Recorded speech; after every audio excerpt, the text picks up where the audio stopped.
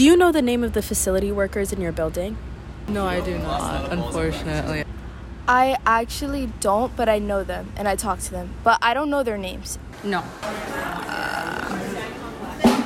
I don't think so, no. For the Daily Princetonian, I'm Fikr Bayena. And I'm Twyla Colburn. You're listening to Daybreak. This week, the Prince examined who runs Princeton, searching for the power players on campus. But today, Daybreak answers a slightly different question. Who's really running Princeton? We look at the day-to-day of facilities and dining hall workers, how facilities is structured, and the present debate on whether or not their compensation reflects their impact on the campus community. Most days, you probably pass by a dining hall worker as you tap your card for meals. Maybe you even see a facilities worker taking out the trash in the morning.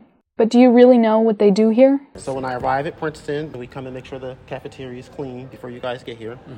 And then I just prepare, I open up the gate when you guys get here. This is Andrew, a card checker at Choi Dining Hall. Full-time, I actually work at Trenton State Prison.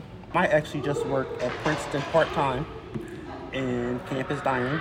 I guess I'm considered a card checker. So I basically, when you guys come in and out, I check your IDs just to make sure that you have a meal plan.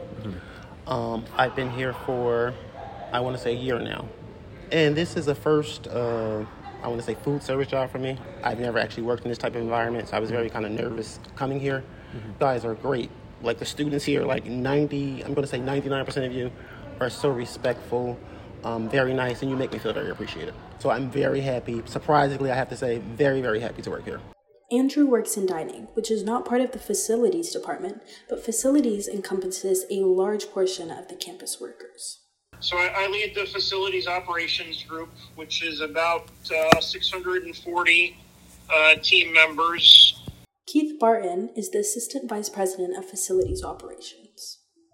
It includes custodial operations, recycling, sanitation, building maintenance, life safety and security systems, our campus grounds, support major events, major maintenance, repair and renewal projects, and civil engineering, which does much of the utility construction that is currently happening on the campus. We have people working all kinds of different shifts, but the majority of our staff, custodians will start at 5 o'clock or 6 o'clock. Our maintenance staff normally starts at 7 or 8, with another round of custodians coming in at 8, primarily for the residence halls. They typically work an 8-hour day with a half-hour break for lunch. And then we've got a relatively small crew of custodians and then maintenance technicians that work through the overnight. Our movement united! We'll be divided. As a dining staffer, Andrew has had a positive experience here, but that doesn't mean that there haven't been plenty of concerns from campus workers. What do we do? Stand up, fight back! A week ago, there was a town hall held on behalf of campus workers in front of Nassau Hall.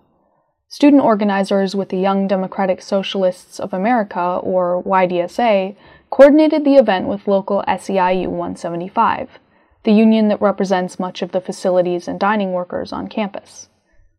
Facilities workers took the mic to voice the challenges they faced. We love our jobs, and we are not feeling the love in return. We work in a 24/7, 365 environment. We work long and hard hours, early and late hours.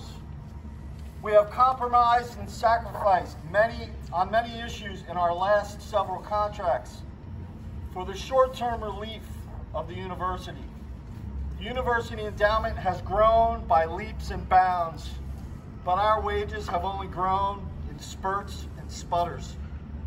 Many of our members have more than one job. We work hard to stay above the poverty level. We work hard to supply basic needs for our families. We're not being treated fairly. You talked about the $35 billion endowment. I want to give you a breakdown of what $35 billion is. And I'm going to use rice to describe that.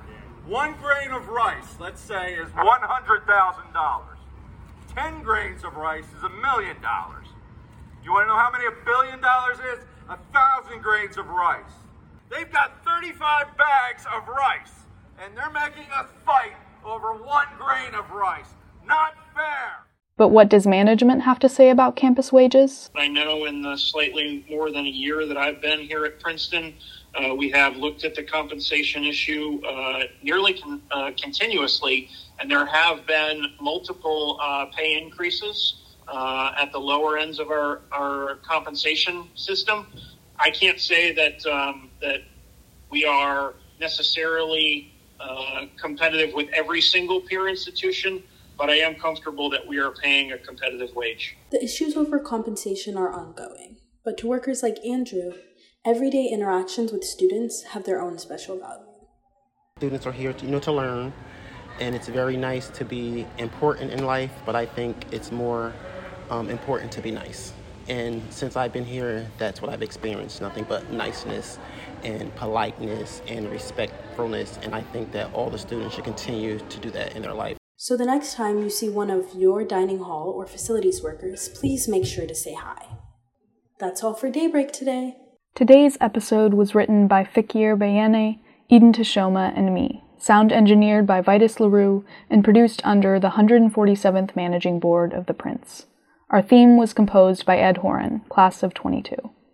For the Daily Princetonian, I'm Twyla Colburn. And I'm Fikir Bayene. Have a wonderful day.